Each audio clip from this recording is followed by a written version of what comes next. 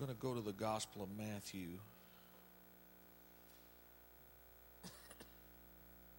Chapter 18.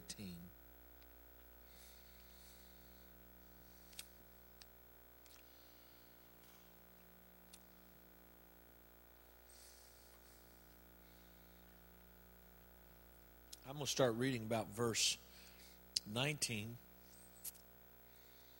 You have to forgive me. I'm trying this candy right here, see if it helps that cough. And it's very sticky. I don't know. I don't eat a lot of candy, but I don't remember it being this sticky, but I guess it is. But Matthew chapter 18, verse 19, it says, "Again I say unto you, that if two of you shall agree on earth as touching anything that they shall ask, it shall be done for them of my Father which is in heaven." That's a pretty powerful verse right there. I hope you caught that. Again, I say unto you that if two of you shall agree on earth as touching anything that they shall ask, it shall be done for them of my Father which is in heaven. That's a pretty powerful, all-inclusive verse right there. Are you catching that? Now, the next verse is just as powerful. "For where two or three are gathered together in my name, there am I in the midst of them." So now we have two incredible powers that are manifest through unity and agreement. Amen. The first of which, if two people can agree as touching anything that they shall ask, it shall be done for them of my Father which is in heaven. So we have an incredible multiplication of faith and power, and we are able to exact the favor of God for whatever we petition the Lord for. Then secondly, if we come together, if two or three come together in His name, we can, by our coming together in His name, invoke the presence of the Lord Jesus Christ. Now you say, that's pretty cool right there. Well, not only do we have that incredible power, but basically what we're learning here is that there's a reason Jesus sent them out two by two. There's a reason that we don't have church by ourselves. You know, some people, well, I tell you, I got in the presence of the Lord the other day, and I just had church all by myself. No, it ain't church till two of us get together. Then it's church. With just you and Jesus, it's devotion. And it's good. I recommend a lot of it. But we have to come together. And the greatest attack that we will ever see in our entire lives, the greatest warfare that we'll ever engage upon, is in Satan trying to stop us from coming together. Now somebody said, well, you know, all we got to do is just pray together. Well, no, it's more than that. See, it says if any two of you, notice what it says here, if any two of you shall agree on earth as touching anything that they shall ask, it shall be done for them. So we have to have not only two people that are together, two people that are in position to make personal contact with the need, and two people that are in agreement about that need and the answer to that prayer. We don't come into that because we just met. Say, what are you talking about? Well, you don't just show up at church the first Sunday and I say, hello, I'm the pastor. And you say, well, hello, I'm the parishioner. Well, we'd like to see the city get saved. Well, me too. Okay, let's go touch that picture and watch it happen. It takes a while, and there has to be a relationship until we're both praying the same prayer. And we're asking the same thing. And we share the same heart. We share the same passion.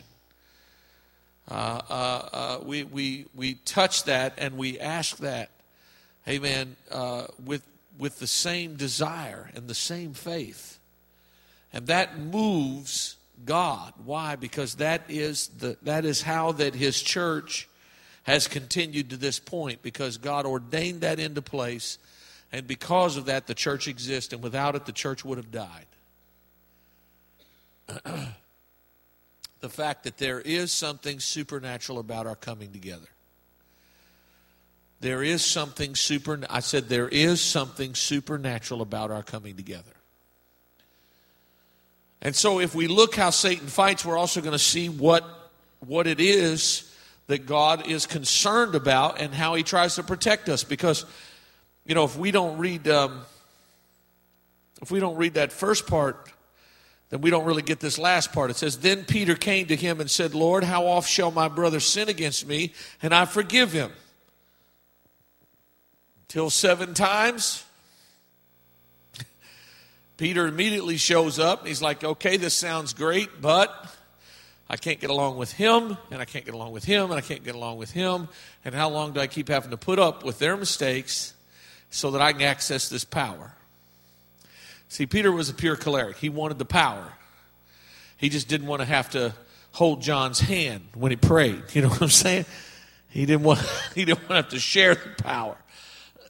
So they all got in a big argument. Who's going to sit at Jesus' right hand? Well, you think what you want to, but I'm the rock. If Peter had it his way, it would be just like Monday night wrestling. You know what I'm saying? When he walked out, there'd be, rockets going off. And I mean, literally, they called him the Rock. So that's weird.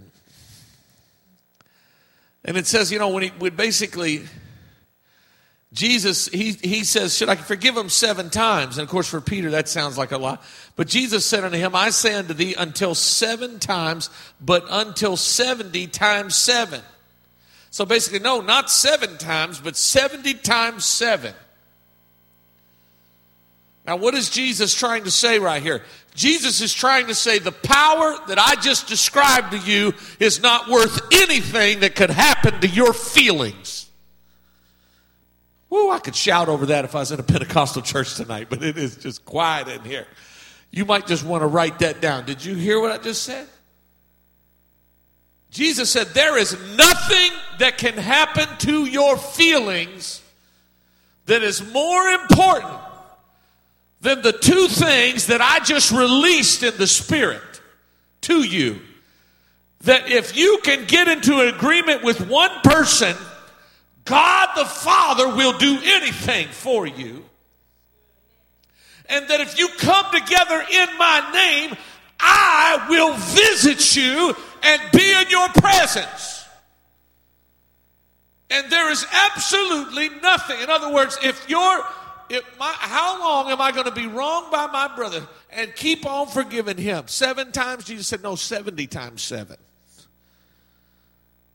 I mean, it just ain't worth it. Now, that is so counter 2011. Excuse me, Dr. Phil. But it's all about feelings, isn't it? And that's his favorite. Well, how did that make you feel? Well, who cares? Amen. I said, who cares? Oh, but I want to feel good. Well, here's one way that you could feel good.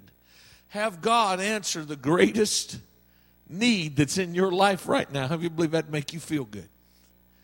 Well, it ain't going to happen without somebody in agreement with you. Probably the person that hurt your feelings. You say, why? Because the only people that can really hurt us are the people that are starting to get close to us. You say, what are you talking about?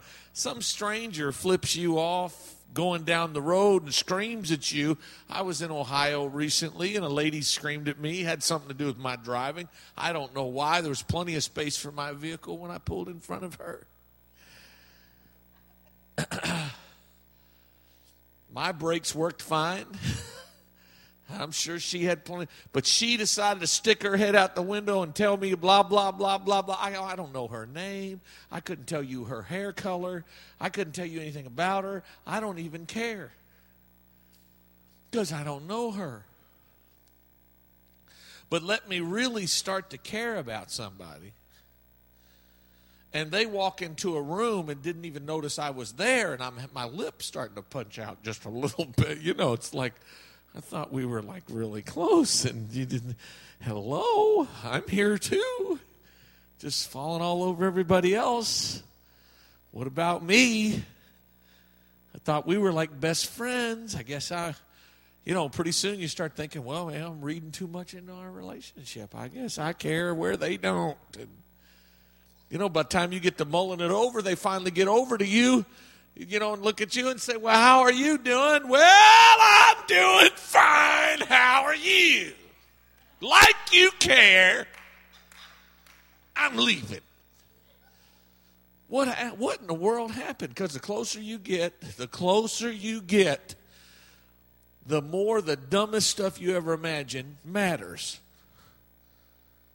It matters. I mean, I'm telling you, I've counseled couples over toothpaste. Guys sitting in there saying, squeeze it from the bottom. What? I mean, that's what we're going to say goodbye over that? That's it right there. Squeeze it over the bottom. No, that's not what it is. It's just that I've asked her 1,000 times, please. I've told her this is important to me. She just doesn't respect me. Again, the bigger the love, the bigger the relationship, the easier it is to offend them over something small. Small things become big things. You're dropping pebbles and they're hearing bricks. You're pitching pebbles at the windows trying to get their attention, and they're feeling bricks going up beside their head, and they're losing their self-esteem by the second. And how does that happen? It's because words and the deeper the relationship, the more powerful the words are. Say, what do you mean? Okay, I just met you. You came to the church, and I say, to everybody that's here this morning, listen, I love you. Hey, love you too, Pastor. Hey, I don't really know you, but that was nice of you to say that.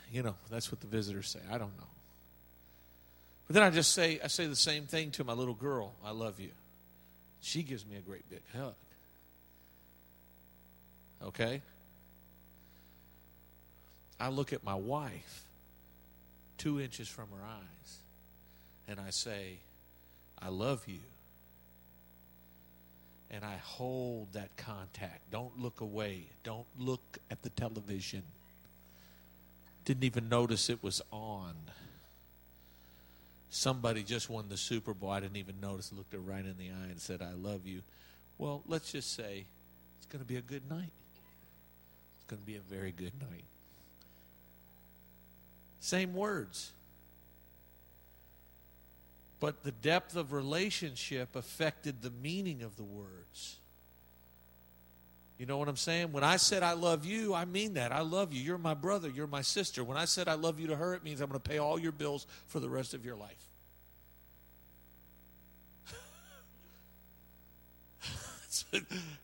That's saying something for a guy, isn't it? I mean, how do you know that when the man looks at you and says that? So if he's a Bible man, that's what it means.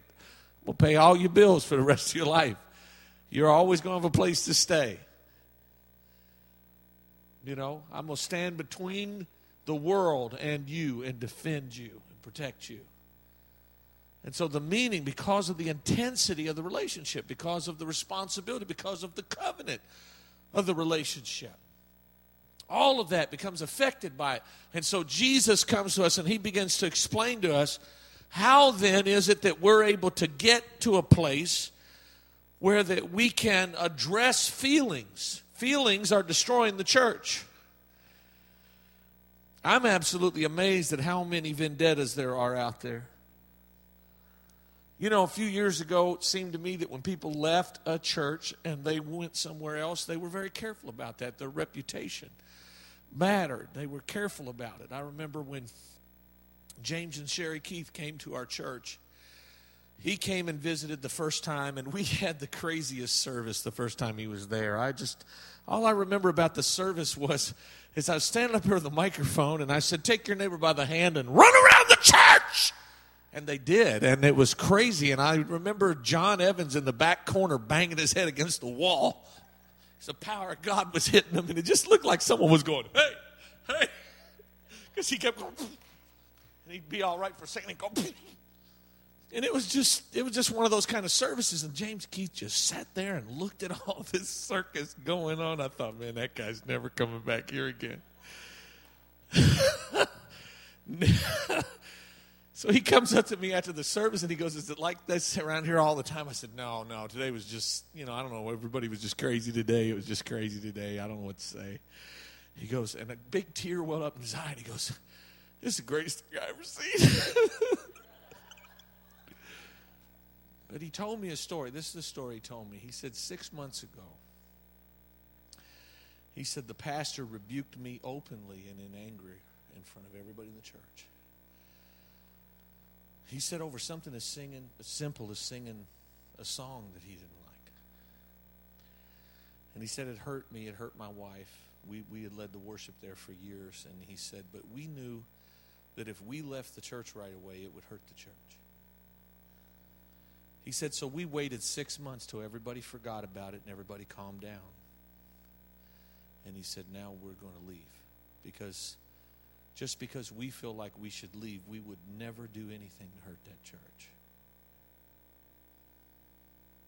And man, I put him on the board. You know what I'm saying? I mean, matter of fact, we made a special amendment that you didn't have to be a member for as long as you used to have to be a member so he could be on the board.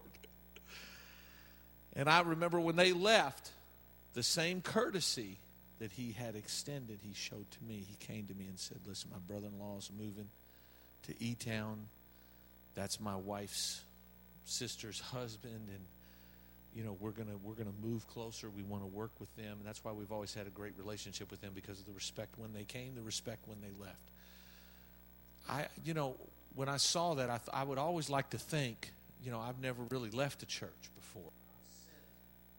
I was a member of my father's church my whole life, and then I was sent here, and I've been here 20 years, so I don't know much about this, but I'd like to think that if I was ever just somebody sitting on a pew, that I would look at it like James Keith looks at it. And I would do like he did. And I would care enough about the church that even though I was right and I was wronged, I'd give it another 6 months just if it didn't hurt the church. I'd like to think I have that kind of character. I don't know that I do, but I'd like to think that I do. And yet, that's not seemingly the way things work for a lot of people nowadays. You know what I'm saying? I mean, they leave, but they don't leave. You say, what do you mean? Well, they don't come to church here, and they don't give their money here, but they stay in touch with everybody. And they still like to know what's going on. You know what I'm saying? And they still like to try to get even with whoever it was they were offended with. It's something I don't quite understand. I mean, I've always wondered, if the church is so bad you got to leave, then why are you still trying to be friends with everybody who's here? The church ain't a building. You're the church. Have you know that? And as long as they're still in relationship with you, then they're in relationship with the church. Thank you. Kelly, if you didn't shoot these answers out, and they're so obvious, it would take so much longer. I appreciate you so much. I'm just in a gracious, grateful mood tonight because I just think it's awesome. She always throws them out there for me so I can move on. The rest of you are nervous like it's a trick question. No, you're the church. So if they're in relationship with you, they're in relationship with. It used to be when people left the church. Listen, they left the church. And they didn't want to be hanging around everybody in the church because the last thing they wanted to be seen as somebody who was trying to proselyte members or someone who was trying to influence somebody the wrong way. Their reputation mattered to them. to that extent that I would never want to be seen as someone who was hurting the church, because they had a, see, the old school people feared God and understood the church is his bride. And if you want to tick somebody off, mess with their bride. You know, I've never been arrested in my lifetime, and I consider myself a pretty peaceful fellow. But if you mess with my bride, preacher or no preacher, I'm going to go all East Cleveland up on you before you know what happened. I will cut you. Because that is my bride. Well, God has a reputation of violence.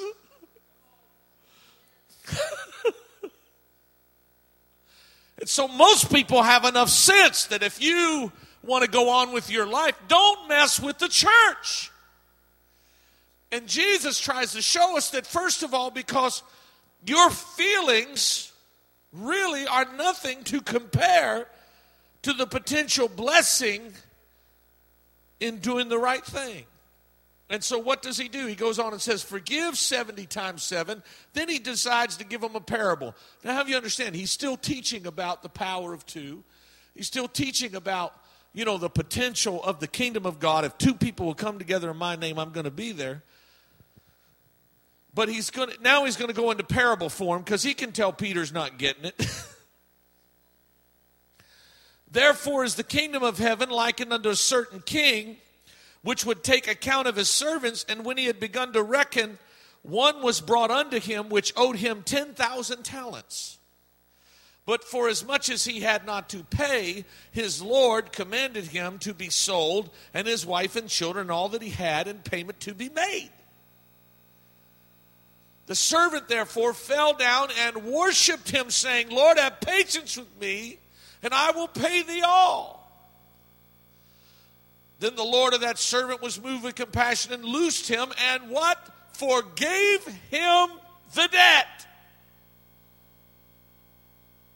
Man, that's pretty powerful right there, isn't it? How do you remember when you fell down and worshiped Jesus as Lord and he forgave the debt? Someone said he paid a debt he didn't know. I owed a debt that I could not pay. I needed someone to wash my sins away. But the servant went out and found one of his fellow servants, which owed him 100 pence. Now, we're talking about the difference of about $45,000 was the amount forgiven, and $7 was the amount that was owed to the servant. And he laid hands on him, took him by the throat. Get a picture of this guy. He's just been forgiven a debt of thousands, tens of thousands, and he gets a guy that owes him $7 by the throat and starts to choke him, saying, pay me what thou owest. And his fellow servant fell down at his feet and besought him, saying, have patience with me, and I will pay thee all. And he would not, and went and cast him into prison till he should pay the debt. Wow. That's quite a picture, isn't it? So when his fellow servants saw that was done, they were very sorry and came and told their Lord all that was done. Then his Lord, after that he called him, said unto him, O thou wicked servant, I forgave thee all that debt because thou desirest me.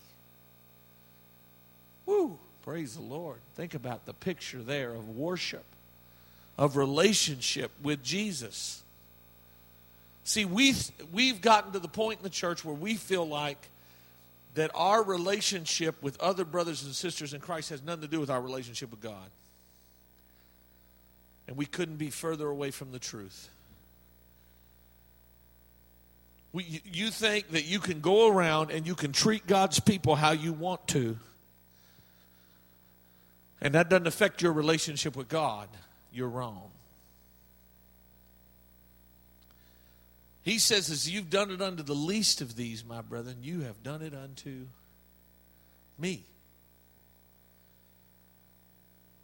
You know, we've got a lot of people that they think they're deep in God. They think they're deep. They're not deep, because you can't be deep in God without being deep in love.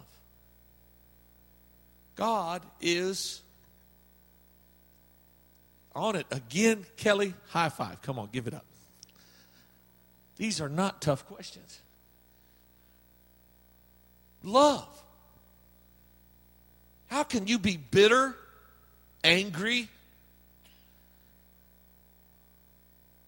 and say, well, I'm deep in God? No, you're not deep. If you're deep in God, you're deep in love, because God is love. You can't separate that. God is love. Love is God. God is love. Love is God. You can't separate that. See what I'm saying? You can't be hateful and full of God. You can't say you love God whom you have not seen and hate your brother whom you have, because your brother was made in the image of God. This is, it sounds simple, but I'm telling you, we need to tear some of this up, because we've got to forgive. We've got to forgive. See, we're Pentecostals. We're not Baptists. We're not up here teaching you once you're saved, you're always saved. Or as Brother Jerry would say, once in grass, always in grass. Okay, that's not the Word of God. That's John Calvin. That's not Jesus Christ. Jesus Christ defeats Calvinism completely right here. You say, how? Because he said, I forgave the debt. But when the man turned around and would not forgive, then I held him accountable again for his original debt. Have you understand? That's called backsliding.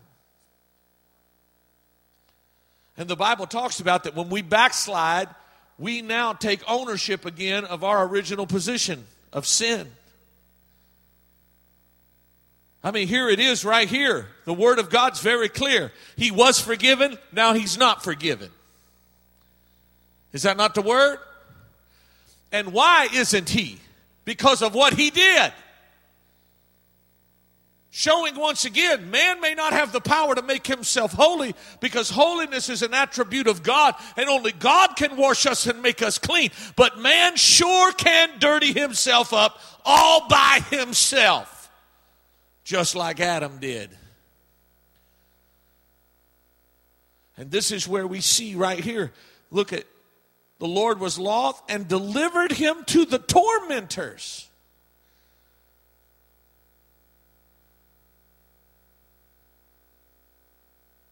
He said, basically, should not thou have had compassion on thy fellow servant, even as I had pity on thee? Then he delivered him to the tormentors till he shall pay all that was due. What happened? I thought he forgave the debt. See, don't you understand it? Your bitterness and unforgiveness will cancel out the grace of God in your life. That's why he said, Father, which is in heaven. He said, when we pray, that's how we pray. We pray to our Father, and we pray, forgive us our debts as we forgive our debtors. One gospel says, forgive us our trespasses as we forgive those who trespass against us.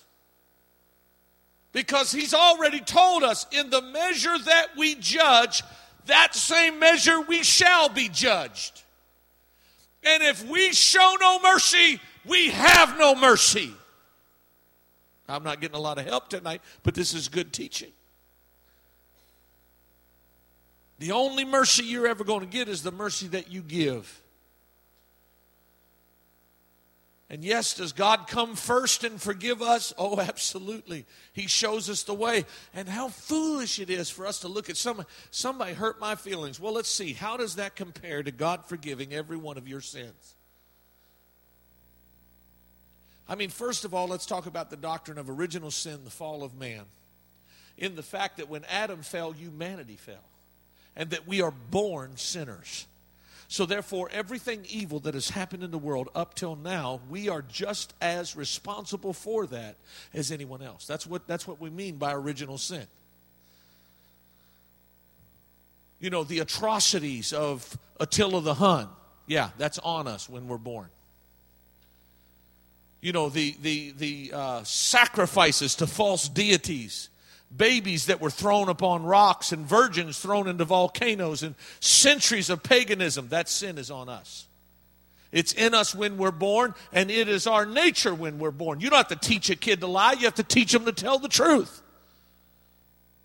Every one of them will stand right there with chocolate ice cream all over their face saying, I can get ice cream. I don't know nothing about it. By the time they're 6 years old, they're a Philadelphia lawyer. Did you break the lamp? Look you right in the eye. I didn't break the lamp. As soon as you leave the room, the ball broke the lamp. I was bouncing the ball, but I didn't break it. She asked me who broke it. I didn't break it. I didn't even touch it. The ball broke it. It's the ball's fault. What are you, a lawyer now? Crooked, lying, little. Spare the rod and spoil the child. That's what the Bible says. Why do you just leave them alone? And they're wicked in their nature. The cutest ones will lie to you. Had another Holy Ghost moment with the kids just the other day. My son looked right at me, flat out lied, just looked at me and lied. I said, son, here's how this is going to work. You're going to go and get me what you said you didn't have, which I know you do have. You're going to bring it to me right now. This will be your only chance. I said, and if you don't, I'm going to go out there and I'm going to show you where it's at. And if I go get it, you're not going to spend this week in camp. He went out and got it, brought it to me, started to hand it to me, started to walk away, thought he had escaped a sermon. I said, hold it right there, son. Look at me for 1 second. Holy Ghost liar. It'll always go off whenever you try, just so you know that. It's always going to be this way. I'm not planning on changing. Had the same conversation with Ashley one time. She come up, she just lied to me straight up. I looked at her and said, why would you lie about something so stupid? I asked her if she'd had anything to eat before supper. Simple question, only because I wanted to know, should I go ahead and make supper now, or were you hungry? I'm just kind of feeling the family out. And she looked at me and said, no. And the Holy Ghost, when she's lying, I said, why would you lie about something like that? She said, I'm not lying. I said, before you say anything else, Holy Ghost, liar. Holy Ghost, liar. Now just think about what you're going to say. Well, I snuck a Pop-Tart. Well, I don't care if you have a Pop-Tart. I care that you lied about it. Well, I'm glad she's not here tonight. I bet you Thomas is glad he ain't here tonight either, you know. But I can use them a little bit more. They're not here, and don't go telling them. Don't go on Facebook. Your dad. Just learn a lesson. I'm trying to share a lesson. I only got one life to draw from here. You know, I wish I'd had my kids when I was young and stupid, but we didn't have them till later. Now I'm going to be on a walker trying to get Marissa, you know, at her college baccalaureate. I'm going to be like, I'm coming, baby. Congratulations. Just a minute, Daddy got to fix his teeth. You know, I mean, I'm going to be old. I'm telling you, when I get these kids raised. All my friends have grandchildren by now, you know, but I'm just still getting them raised. But the only stories I got, but it's the Holy Spirit that just reveals that. Amen. It's the Holy Spirit. Amen. That empowers us. And you know, that nature is in them. We have to confront that nature. We have to deal with that sin nature. It's there. We don't. And not only that, then there's the things that, hey, let's face it, you've done some pretty nasty stuff. I mean, some of you were freaks before you got saved. I mean, it's taken everything the Holy Ghost has got just to keep you somewhere near normal now. You know, I mean, that's just the truth. And then yet the Bible says we're held accountable for every thought. Oh, dear God. You mean God knows what we think? Yeah, the devil doesn't know what you think, but God knows. That's why we have to cast down every thought and imagination. Oh, my God, my imaginations. God knew all my imaginations, and he forgave all of that. Every idle word, forgave all of that. Forgave it. He forgives us all of that, and then someone comes up and hurts our feelings, and we can't find any grace for them. We're without excuse. That's what Jesus is trying to say. We're without excuse. But not only that, we're living in the flesh. Because the spirit man will value the favor of the Father and the presence of Jesus over hurt feelings. Well, that made me look bad. Well, I'll tell you what, that disrespected me. And I'm telling you, I'm so sick and tired of hearing about respect. I'm not even sure I know what it means. You say, what are you talking about? Try to ask somebody today, what does respect mean? None of us know until we see disrespect, then we know. Well, I know, I'll tell you what, it ain't that right there. And that's what most people are getting offended about is, well, I didn't get respected. I didn't get the respect that was due me. I didn't, we had one person left the church, had been here for years, and I asked him, I said, listen, what is going on? I mean, I can't believe you're leaving here. I mean, you've poured your heart, your life into this. What are you doing? He started citing several ideas that he had that we didn't do his ideas. We didn't do it his way. And I thought, well, okay, then let me cite the ideas that we did do it your way. You know what I'm saying?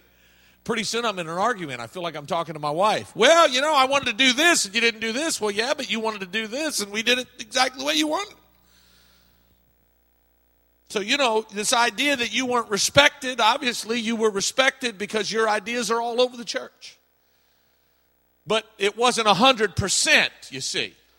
It wasn't every single one of them. Is that what respect is? It's not being heard. It's not when it's a good idea and everybody agrees that we get behind it. No, we have to do every single thing that comes out of your mouth for that to be respect. See, that's how arbitrary it gets to where I don't even know what it is. I didn't think that was respect. I thought that was total control. Golly, I'm sitting there as the pastor saying I didn't agree with several of those ideas and they voted them in and did them. I don't know what to say. I mean, I wanted a blue roof. Is the roof blue? No, they said it would look like Walmart. I said, perfect. People will show up thinking it's a Walmart. We get them saved. It's perfect. They said, no, we have a green roof. Fine. I wasn't in charge. The majority ruled, but, I wanted to look like a Walmart. I mean, have you ever been to a Walmart? They're packed. Let them start a rumor. I think they're building a Walmart in Shepherdsville, right down 44. And since I didn't get the sign that I wanted, nobody would have known the difference. For 4 years, they could have thought it was a Walmart. There wasn't even a sign by the road. I'm just saying that's not respect. I never felt disrespected as the pastor because I lost the vote and we got a green roof. Oh, I'm leaving here right now. I'm telling you right now, blue is God's color. Go Wildcats.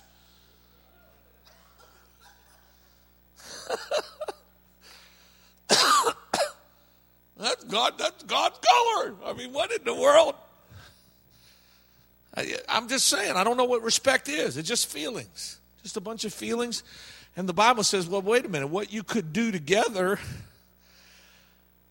because it's any two of you. I like what Rod Parsley said.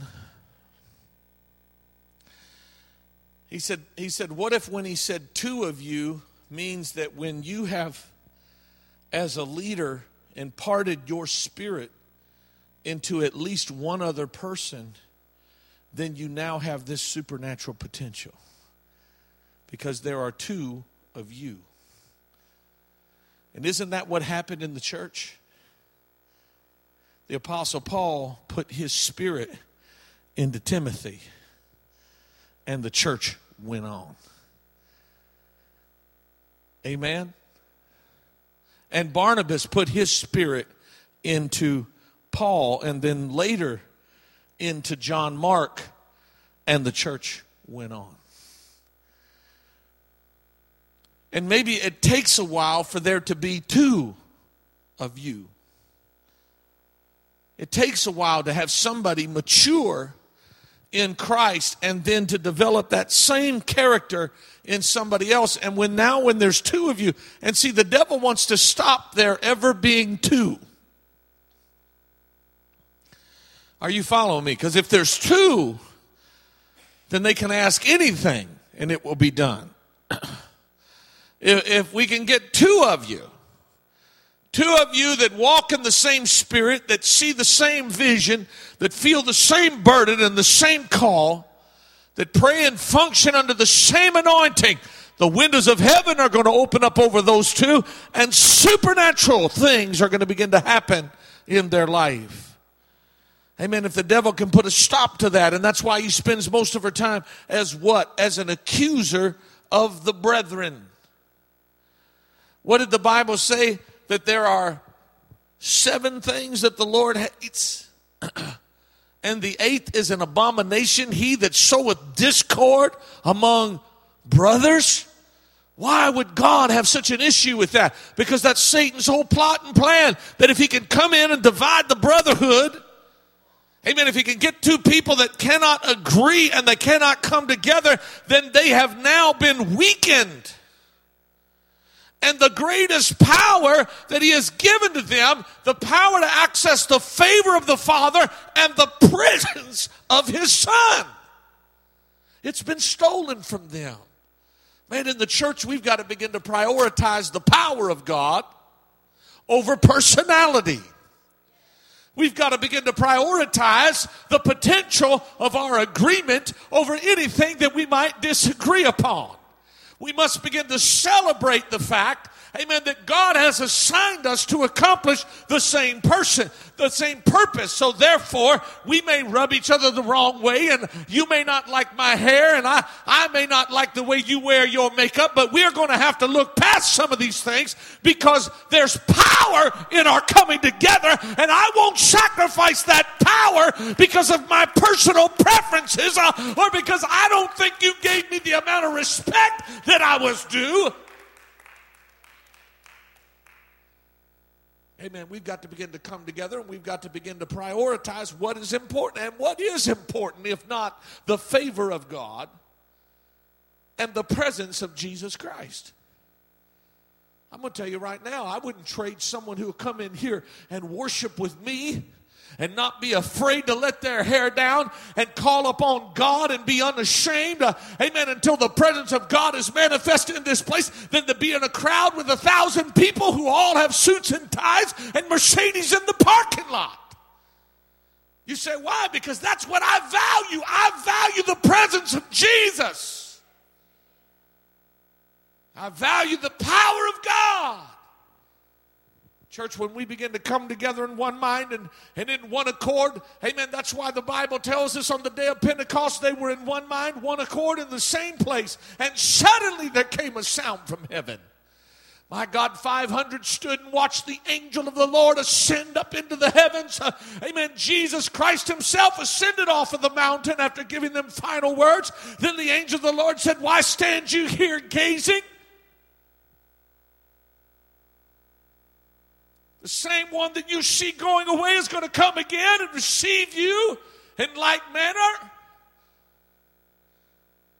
And then 500 people saw this incredible manifestation. There's people in this room right now that think, well, you know, if the pastor rose up and went through the ceiling, well, I'd believe God. I'd never doubt it the rest of my life. But I'm going to tell you, 380 people quit praying. Amen. They quit coming to the upper room. They got their feelings hurt somehow. They weren't given the preeminence that they thought they should have. Well, I thought I was more important than he was, and why does he get to sit in the front? I just don't know. And they found something to pick at. They didn't like the color, didn't like the temperature, didn't like the food, but they found something, but they missed it. Because those 120 that stuck it out, when they got in one mind and one accord, heaven came down, and God burned the church. And they knew God in a way that the Old Testament patriarchs could only dream about.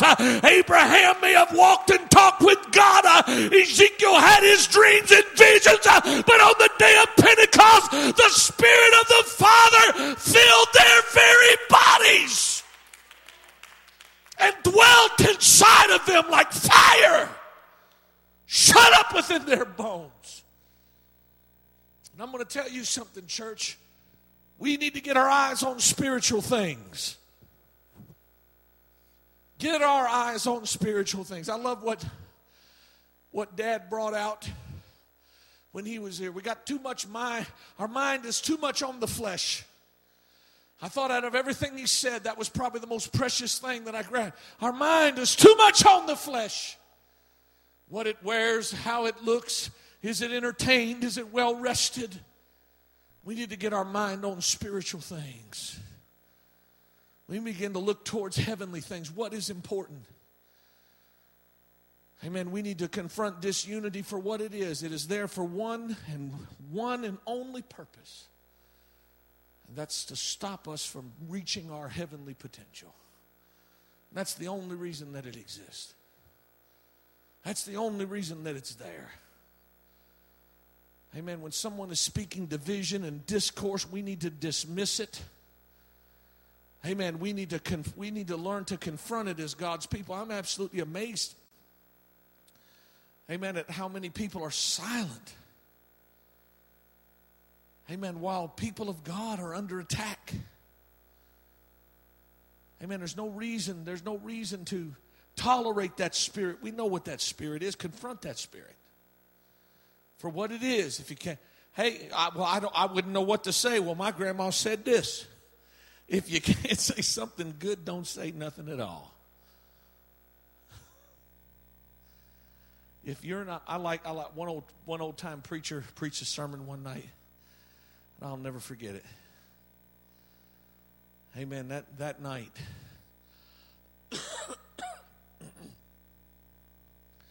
he brought in this great big old sledgehammer, and then he brought in this hammer and nails. And he says, these two hammers are similar, but they serve a completely different purpose. He said, one's for building and one's for wrecking. And he said, in the kingdom of God, you're either building it up or you're tearing it down. Your words are either lifting up or they're tearing down. There ain't no in between. There ain't nothing neutral. It's either building up or it's tearing down. And I'll never forget that sermon. I'll never forget that old sledgehammer. When we got to the end of that, and he threw that out. And he took that hammer and he took that nail. And he had brought some little pieces with him, and he just began to build. And when he got done, he built this beautiful little birdhouse right in front of us just while he was talking. And when he finished that sermon, he just left that birdhouse standing there. And he said, I don't know about you. He said, but when my life is over, he said, I don't want to leave a pile of garbage. And all the things that he had wrecked and tore up were piled over here. He said, but I want to leave something behind that was built on the principles of God. Church, I don't know about you. When my life is over, I don't want to be known for what I tore down.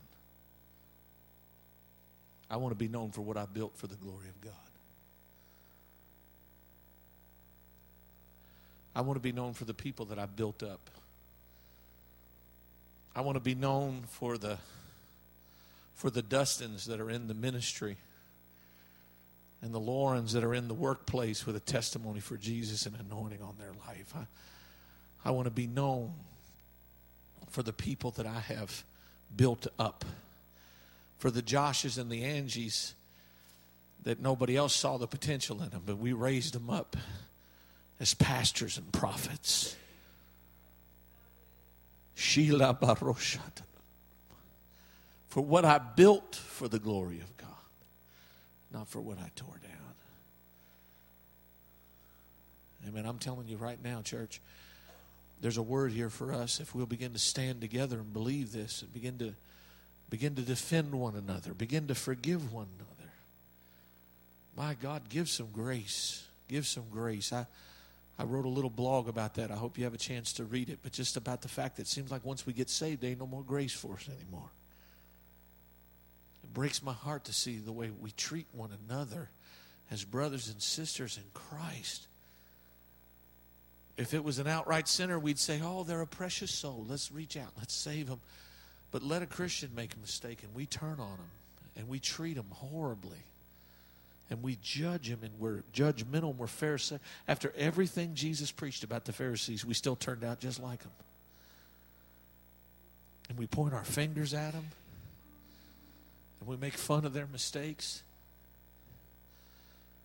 And I don't believe in that. I'm just telling you right now, I've been criticized for who my friends are. I play golf with a guy that's been married 5 times. Get over it. Get over it. Get past. I'm criticized for that. I don't care. He's my friend. And he's not my friend because he's perfect. He's not my friend because he's perfect. He's not my friend because I agree with everything that he does. He's my friend because I love him. Because years ago, I came and held a revival at this church.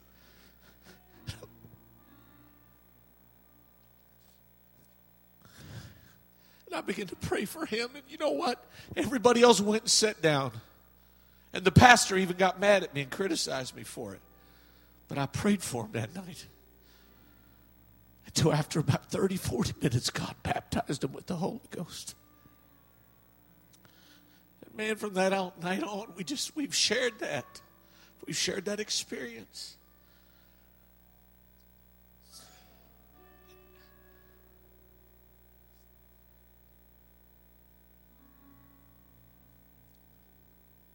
I remember one time I walked around the corner and this sister had left our church. She was a handful. I mean, let's just face it. She was a handful. I know she was. I always knew she was. She knew she was. I should have known when her first time she come to our church, Doug Lutz called me, and he'd been her pastor for about 4 or 5 years. And she started coming. He called me, and he said, I heard she's coming over. I said, yeah. I had called him and left a message. I said, I wanted to ask you about her, what's going on. He says, I believe, Brother James, if there's anybody in this world that can pastor her, it's you. Man, I should have known right then. You set me up. But she'd come to church a while and offended some people, and then she left, and then she came back. I come around the corner, and here's this precious gray-haired sister in the land of bondage, holiness. Well, what are we going to do about that witch coming to our church? Everybody was real quiet because they saw me walk in, but she didn't. She turned around. Oh, Pastor. I said, I can answer that question for you, sis.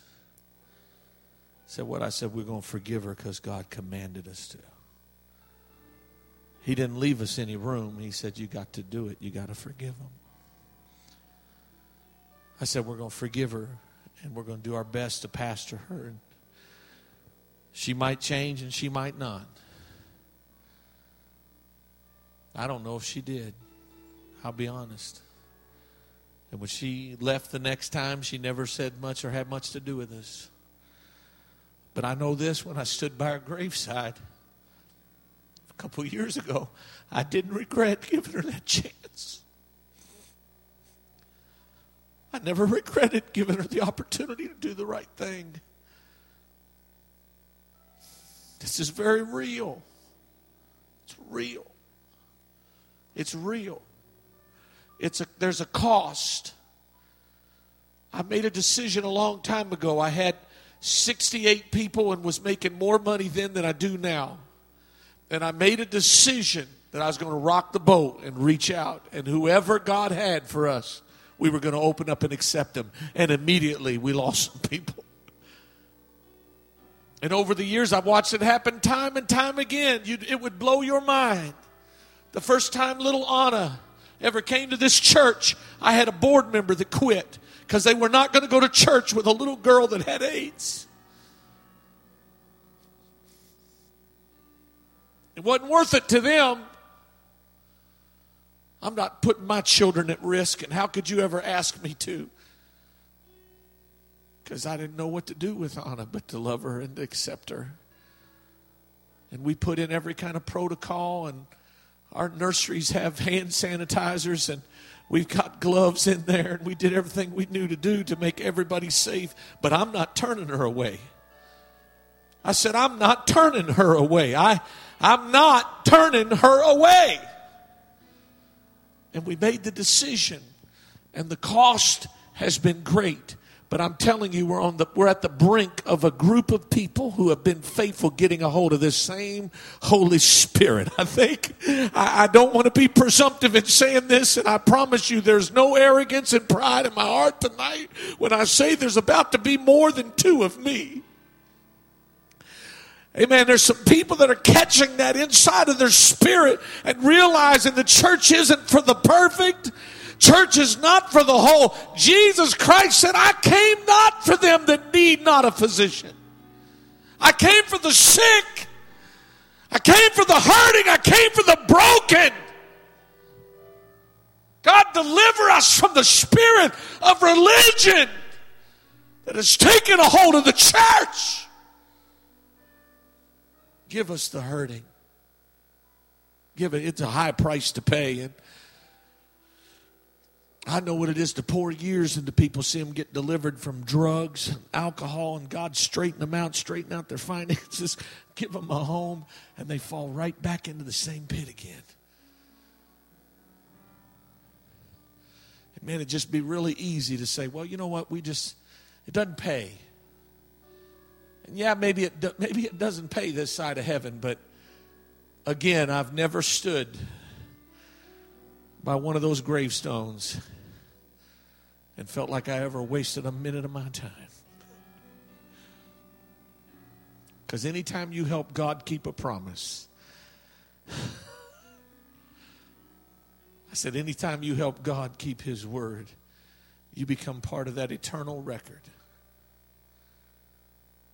And I'm going to tell you, it is the love of God that God has spoken. God has said it. He said it prophetically.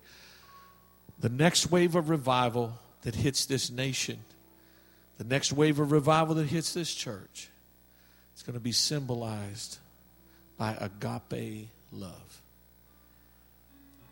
God said, when you see the love of God moving through the people like waves of water,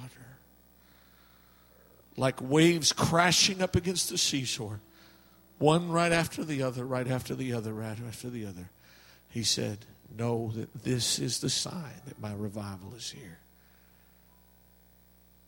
Amen. It's time for us to see it. It's time for us to live it. It's time for us to practice it. Amen. It's time for us to forgive.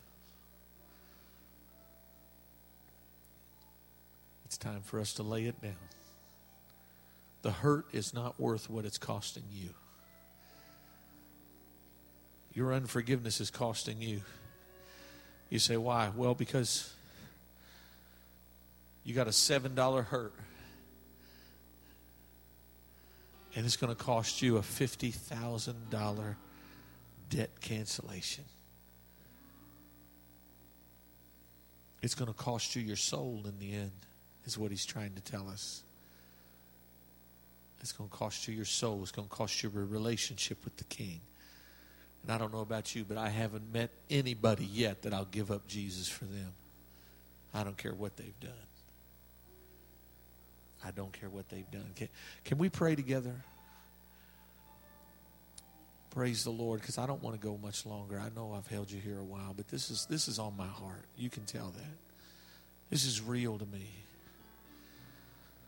I learned as a young minister one time I got offended. I didn't do anything wrong. Somebody lied on me and I got offended. And I found myself so hurt because I looked up to this person so much. I was so hurt and devastated that I was driving down the road having conversations with them all by myself. You ever do that? I was driving down the road. This is what I'd say and this is what I'd do. And finally, I went to the Lord and I said, God, you got to take this out of my spirit. I can't get up every night preaching the gospel of Jesus Christ and have this in my spirit. I can't do it. I mean, if this is what it means to be in the ministry, that you're going to be portrayed by the people that you look up to the most, I don't know if I can handle this. I thought I was prepared. I thought I watched my father's life and I saw what he went through, and I made a tough decision. When I accepted the call of God, I made a tough decision. I didn't have any fairy tales. I knew what ministry was like. I knew what real ministry was like, and I thought I knew what it cost until it was me. And I was betrayed. And somebody that should have been teaching me the very things that I'm teaching to you tonight, they were on the other side of this acting like a fool. And I said, God, I don't know what to do. And the Holy Spirit told me to go on a fast. I went on a 7-day fast. Not only did I go on a fast, but we were doing a ministry team, and I did all the cooking for everybody all week long.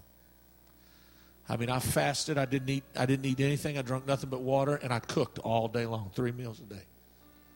I literally tortured myself.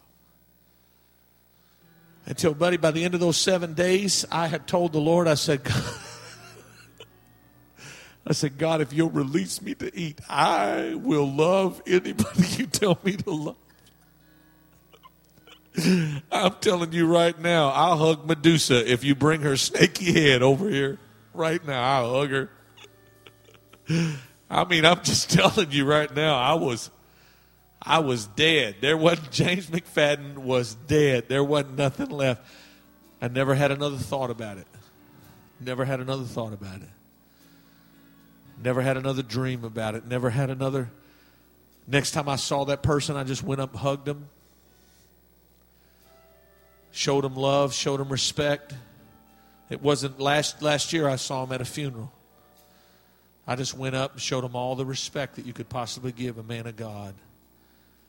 And they almost cried. Him and his wife both, they just almost cried. They said, he looked at me and he said, when I see what you've done with the work of God there in Shepherdsville, I want you to know, Jimmy. They still call me Jimmy. They knew me back in the day when you could call me Jimmy. You didn't, so you can't, but they did. Well, you did, sister. You did. Okay, that's the two. I don't know. Did I miss somebody? No. But they said, we're proud of you. Proud of you. Listen, all I'm saying is that whatever it is, it's worth just getting it over it. You let it go. It's affecting you, not them. See, if they had the sense to know, they would have already dealt with it. They don't know, obviously. But it's affecting you because you're going places in God, and you can't go there where God wants you to be and hang on to this garbage. You got to let this go. So I want us to pray together. Father, in the name of Jesus, I'm asking you, by your grace, by your mercy, give us the strength tonight to love. Give us the power tonight in the name of Jesus. Every yoke will be broken. Mighty God. Give